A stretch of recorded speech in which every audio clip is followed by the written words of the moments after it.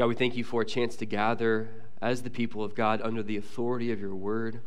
God, we do not take this for granted. We are thankful for it. God, one of the reasons why we're thankful for it is because all week long, the world has been preaching different kinds of sermons, false gospels, ways to ground our identity that's not in Jesus. And so, God, I thank you for this time where we can be refreshed with the good news of Jesus and what it means to be in Christ. And God, I pray that you would give us the wisdom to be able to discern this text. Would you illuminate our minds and our hearts? We pray in Christ's name. Amen. Last week, we looked at part one of this passage of what it means to have our identity in Jesus. And last week, we primarily looked at the strong warning given by Paul, rooted in verse 8. And this warning I summed up as for us to think about our thinking. Not to think less, but to actually think more biblically and to think more critically. The reason why we need to do that, according to Paul, is because there are philosophies and ideologies and ways of thinking that are not neutral. And if we're not careful, these unbiblical ways of thinking can actually end up uprooting our identity in Jesus. And so last week, we actually looked at three of these philosophies or these isms that I think we need to be especially on guard against. We looked at materialism, individualism, and pluralism. Of course, there are many more isms or many more philosophies that we need to be on guard against, but the point of last week was for us to note that these are dangerous because they form an identity for us to live out of and for us to make decisions from. That they don't just tell us how to view the world, but they want to tell us how to view ourselves. And so we tend to actually form identities not fully grounded in Jesus when we don't think about our thinking, which is why I shared this wisdom pyramid last week from Brett McCracken. And this was so helpful because you and I probably feel this all the time. We are constantly being inundated with all kinds of information, all kinds of knowledge every single day. And this is helpful because this informs how we need to categorize knowledge and truth and information that's constantly coming at us. But not only that, but this pyramid, I think, helps us to weigh and correctly give the amount of authority depending on which food group of knowledge that it falls into. And Brett McCracken argues that we can develop a wisdom crisis when we give equal weight and equal authority to each of these different food groups of knowledge. And that wisdom crisis will eventually lead to an identity crisis. For example, if we give equal amount of authority on who we are, on what we read on social media, on people's responses to our posts and how many likes we get, compared to who we are in Christ according to the Bible, then you're going to have an identity crisis, right? And you can apply that throughout all of those different food groups of knowledge. And so the challenge last week was to think about our thinking. Well, the question this morning that I want us to think through is, what does it look like when the Bible is the authority over your life, defining who you are in Jesus?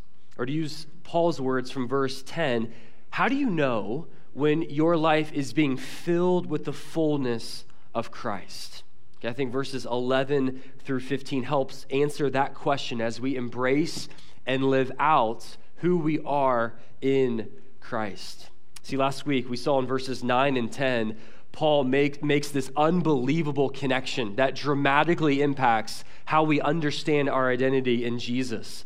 That Paul argues that Christ, who is full of God, fills us. That God has made available all that Jesus is so that Jesus defines our lives, describes our lives, and directs our lives.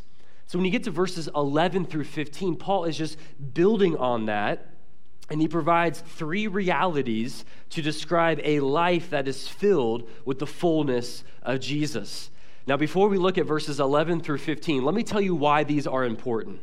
And if you notice in the scripture reading here, Paul doesn't just say that Jesus saved you, right? You probably noticed that. He doesn't just say that Jesus died for you or God forgives you.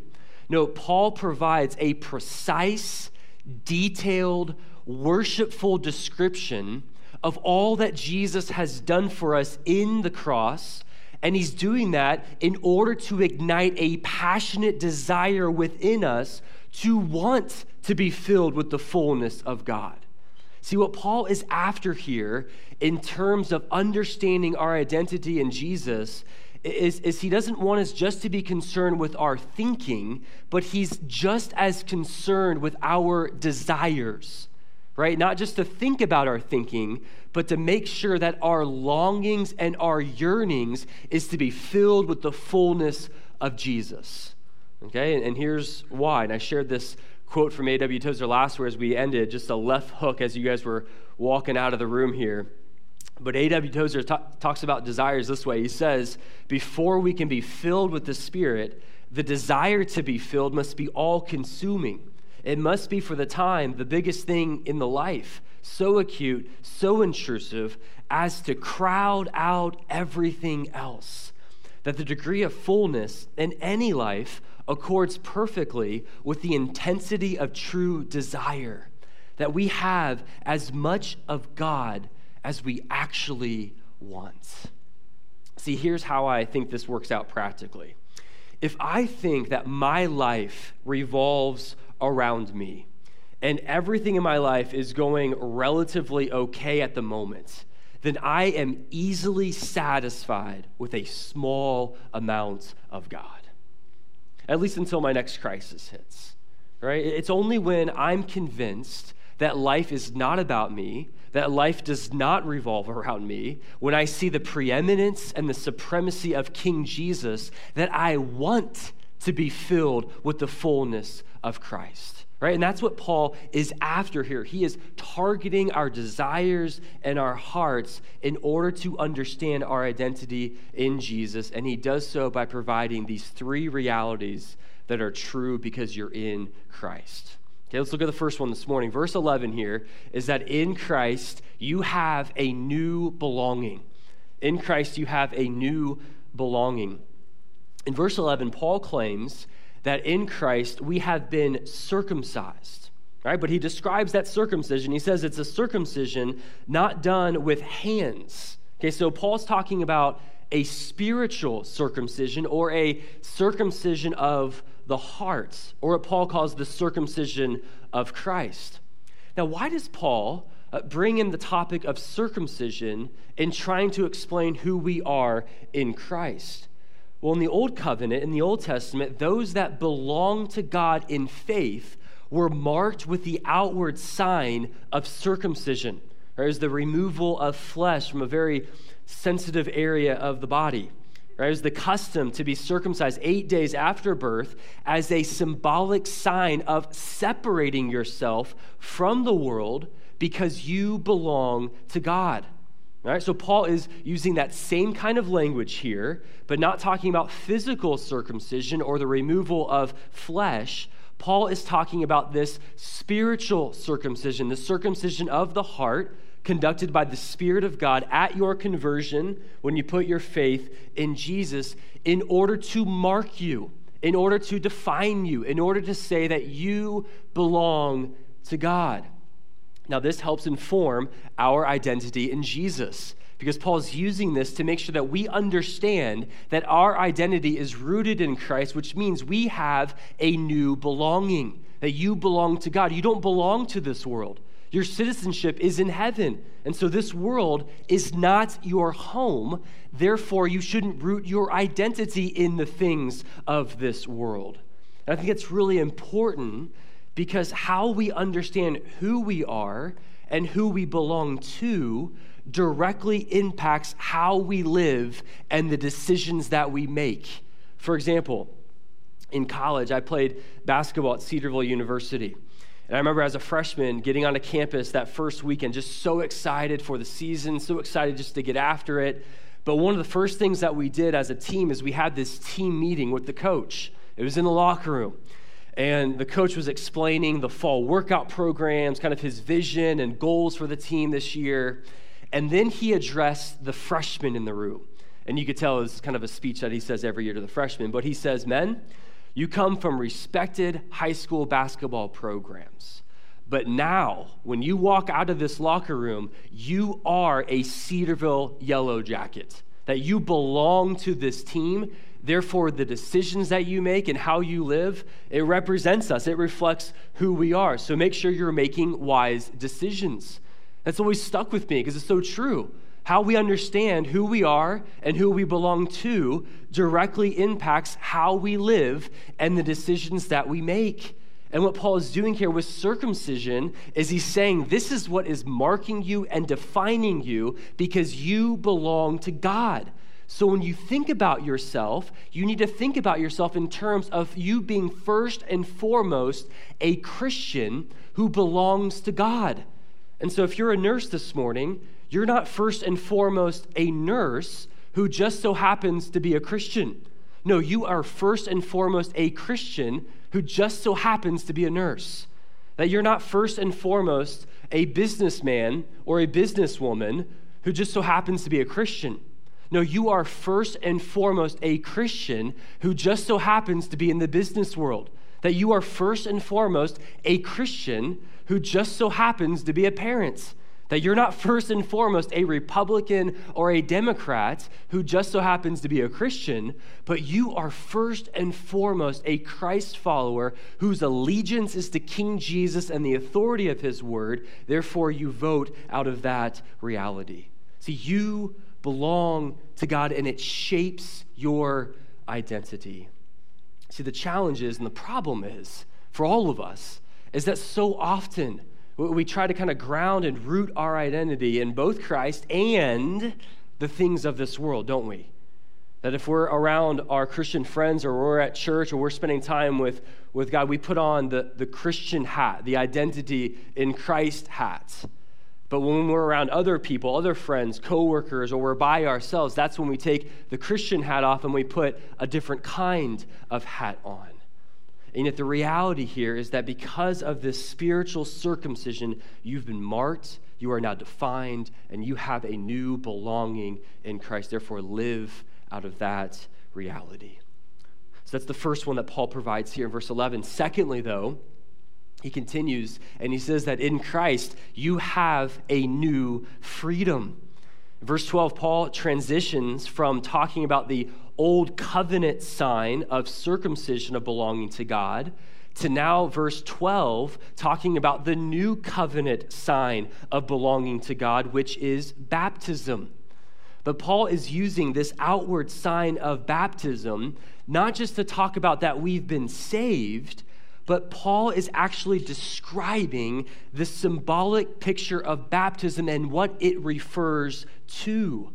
See, for Paul here, he's using baptism to make sure that we understand that we have been buried with Christ in baptism.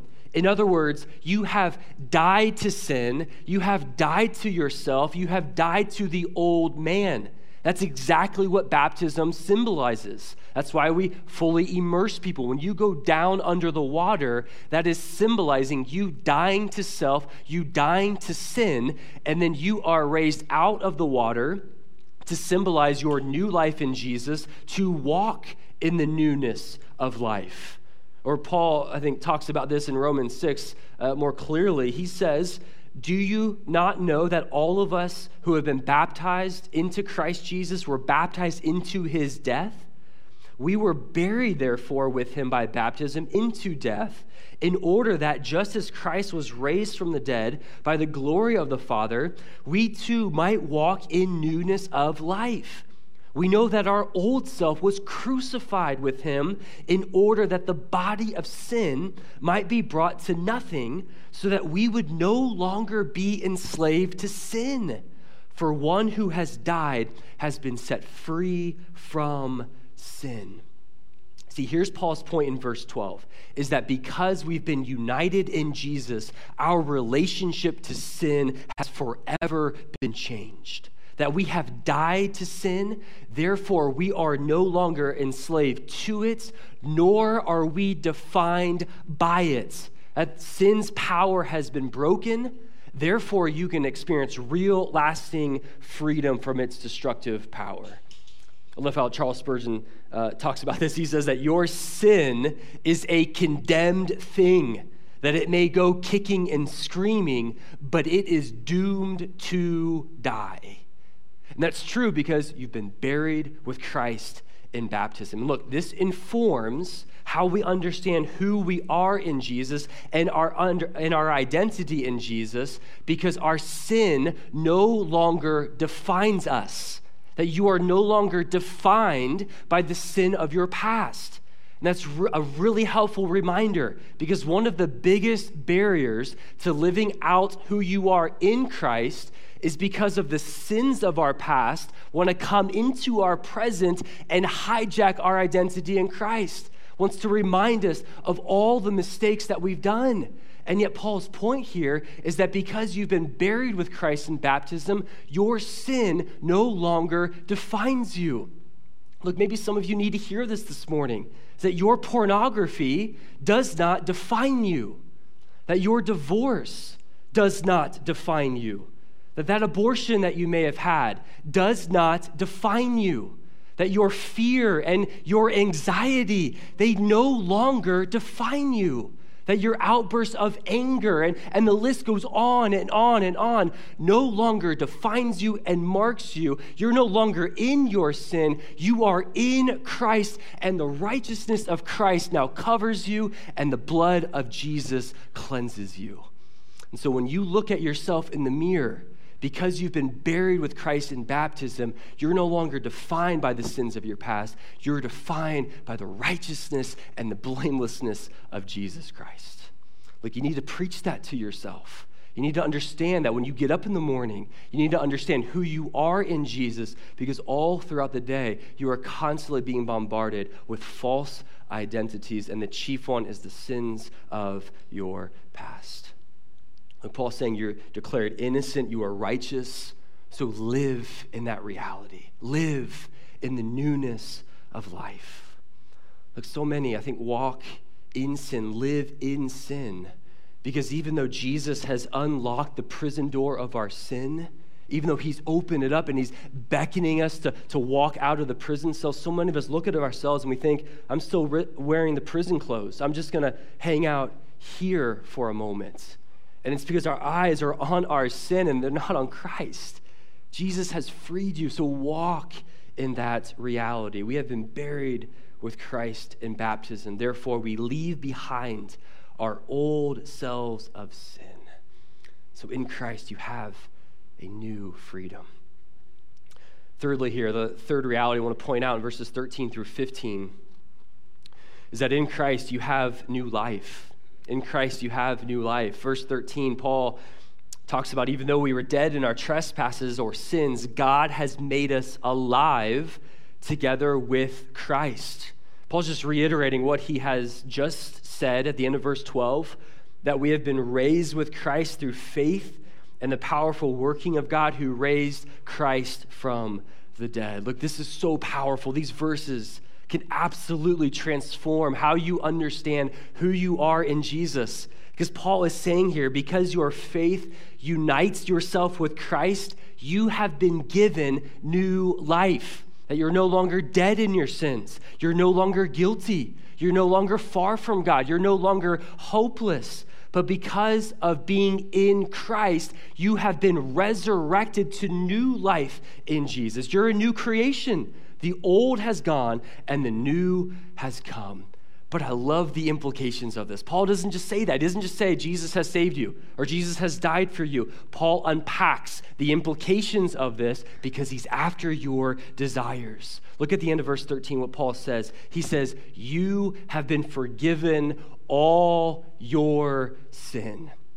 I love that. I love the word all there. I have it circled. I have it underlined in my Bible because Paul is saying all of your sin has been forgiven. Not just some of it, not just a little bit of it, not just the small sins, but Paul says all of your sin has been forgiven. Look, this speaks to the complete and the definitive work of Jesus Christ accomplished on the cross. That your past and your present and your future sins have been paid in full. So the three most powerful words can be spoken over your life, that you are forgiven.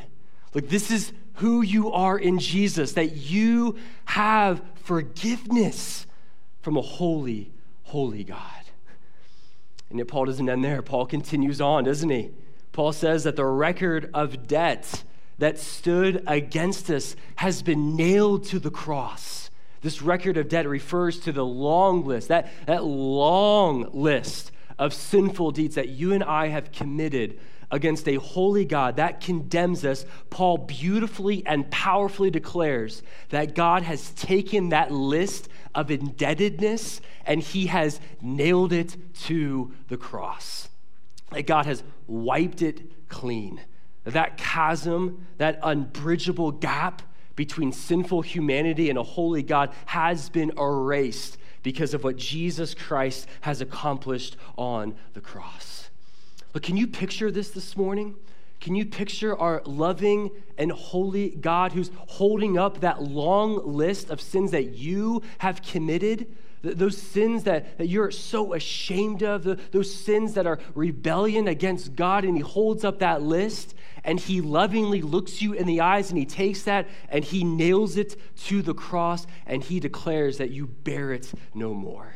That he declares that list has no power over you anymore. That list does not define you anymore. What defines you is that you are in Christ Jesus. But do you see what Paul's doing?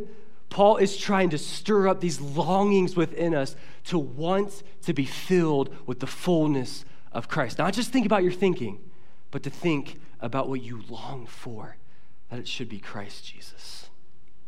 This reminds me of the third stanza in the wonderful hymn, "It is well with my soul."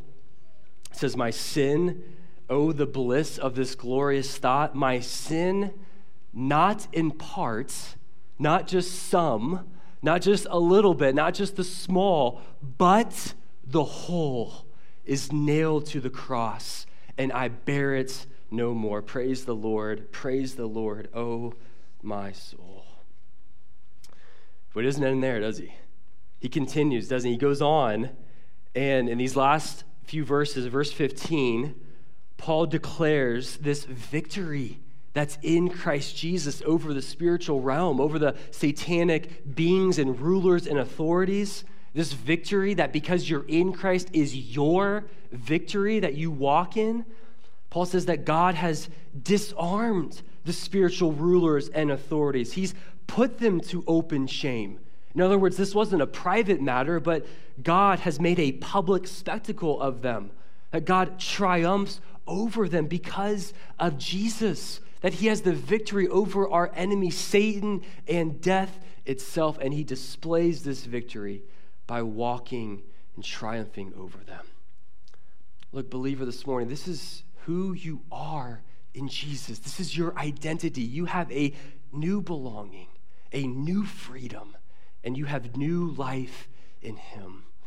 Look, the challenge and the question that we need to wrestle with is, are we applying who we are in Christ to how we live our lives? That's the challenge. We know our positional identity in Christ, but are you applying this to your relationships, to how you parent, to your marriage, to who you are in the workplace, to how you spend your money, to how you battle sin? That because you're in Christ, how does that impact all of the other arenas in your life? That's the challenge.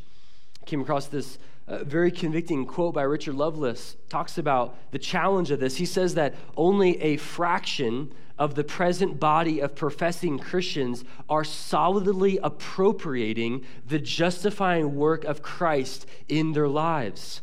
That many have a theoretical commitment to this doctrine, but in their day-to-day existence, they rely on their sanctification for justification, drawing their assurance of acceptance with God from their sincerity, their past experience of conversion, their recent religious performance, or the relative infrequency of their conscious, willful disobedience. That few know enough to start each day with a thoroughgoing stand upon this platform: you are accepted. Looking outward in faith and claiming the holy alien righteousness of Christ as the only ground for acceptance, relaxing in that quality of trust which will produce increasing sanctification as faith is active in love and gratitude. So that's the challenge, is to apply our justification in Christ to how we live our lives. And so look, as we close this morning, let me provide 3 indicators that you know you're living out who you are in Jesus. There are 3 ways that you can discern that in your own life. Here's number 1, is that you believe that your worth is found in Jesus. Your worth is found in Jesus. Look, where we find our identity inevitably defines our significance and how much we think that we're worth. And yet you know that you're living out who you are in Jesus when you understand that your worth and your significance is not tied to your performance, to what you achieve, to how much money you make, to what kind of parent you are, to what you look like, but you understand that your worth, your significance is found in Jesus Christ. That all of the spiritual blessings that are Christ are yours because you're in him. And so you're not just accepted before God, you're not just forgiven, but God actually delights in you because you are in Christ, and that forms your worth and your significance. Secondly, another indicator that you can tell you're living out who you are in Christ is when your life spills out Jesus, right? When you get bumped around by life, what comes out of you is Jesus Christ. One of my staff members sent me this quote today. Says, in all my years of pastoring, I have learned this lesson, that a person's spiritual maturity is not truly visible until they don't get their way. Then you see the person. Or as the great theologian Heidi Sweet said this week in staff meeting, what you spill out is determined on what you're filled up with. And the calling here in this passage for Paul is that if we are so filled up with the fullness of Jesus, what that means is when you don't get your way, when your work throws you a curveball, when the kids misbehave, when you experience disappointment, when you experience pain, when there's yet another mask mandate, what spills out of your life is not complaining, it's not a pity party, it's not irritability, it's not harshness, but it's Christ. It's the fruit of the Spirit because you're so filled up with the fullness of Jesus. So what comes out of you is love and joy and peace and patience and kindness and goodness and gentleness and faithfulness and self-control. That Christ comes out of your life. Like, that's the challenge, isn't it? And how we live our lives, because we're constantly getting bumped around every single day. And you know that you're living out who you are in Jesus when Jesus is spilling out of you. Thirdly here, the last thing, I'll close with this, is that you know that you're living out who you are in Jesus because your ultimate satisfaction is Jesus. Ultimate satisfaction is Jesus. Like, because you can have as much of God as you want, the reality is that you're living your identity in Jesus when you are funneling your desires towards Christ and being satisfied in him. That he's your chief, primary, and ultimate satisfaction. Look, that's not to say that you're not going to be satisfied by other things, like family, like friends, like your job, like ice cream or a new pair of pants, right? But the reality is that you know the ice cream's not going to last. You know that pair of pants will eventually not fit or will become so worn. But Jesus remains the same. That Jesus is what truly satisfies to the core of our being. And Paul is writing here to convince us, not just intellectually, of the preeminence and the sufficiency of Christ, but he's trying to convince our hearts and our affections that Jesus is best and that in him we lack nothing. We don't need to add to him, that he is all that we need. So look, this morning as we think about how to respond to today and last week's message, I wonder if some of us in this room, thinking about being in Christ, maybe some of you, the response is to actually become a Christian today. And maybe some who are listening online today, maybe as we're talking about having an identity in Jesus, you haven't made that decision to put your faith in Jesus yet. And so maybe your response today, we invite you, is to place your faith and your trust upon Jesus Christ, that Jesus got up on a cross 2,000 years ago to die for your sin. And for you, right where you are, if it's in this room or if it's in your living room, just to cry out to God by faith to accept that free gift of eternal life and put your trust and your faith in all that Jesus has done. Look, maybe others of us this morning need to respond to this message by furthering your understanding of what it means to be in Christ. Maybe over the last couple of weeks you've been challenged, and maybe you've realized that you have a superficial understanding of your identity in Jesus. Maybe you're struggling to connect the dots of, here's my positional identity, but I'm struggling to connect it to my functional identity. So the challenge I would lay before you is to immerse yourself in passages of Scripture that talk about your identity in Jesus, like Ephesians 1, like Romans 6, for example, and to connect those truths to how you live your life. And look, maybe others of us this morning, our response is to confess our sins and to repent. And maybe the reality is that we've been exposed in our own hearts of ways that we've been grounding our identity that's not fully in Jesus. It's in these other false identities, these other identities found in the world. And so maybe your response this morning as we sing this last song is to confess that to God and to confess to God, I want to root myself in Christ. Help me to do that. And look, if that's you, God already knows.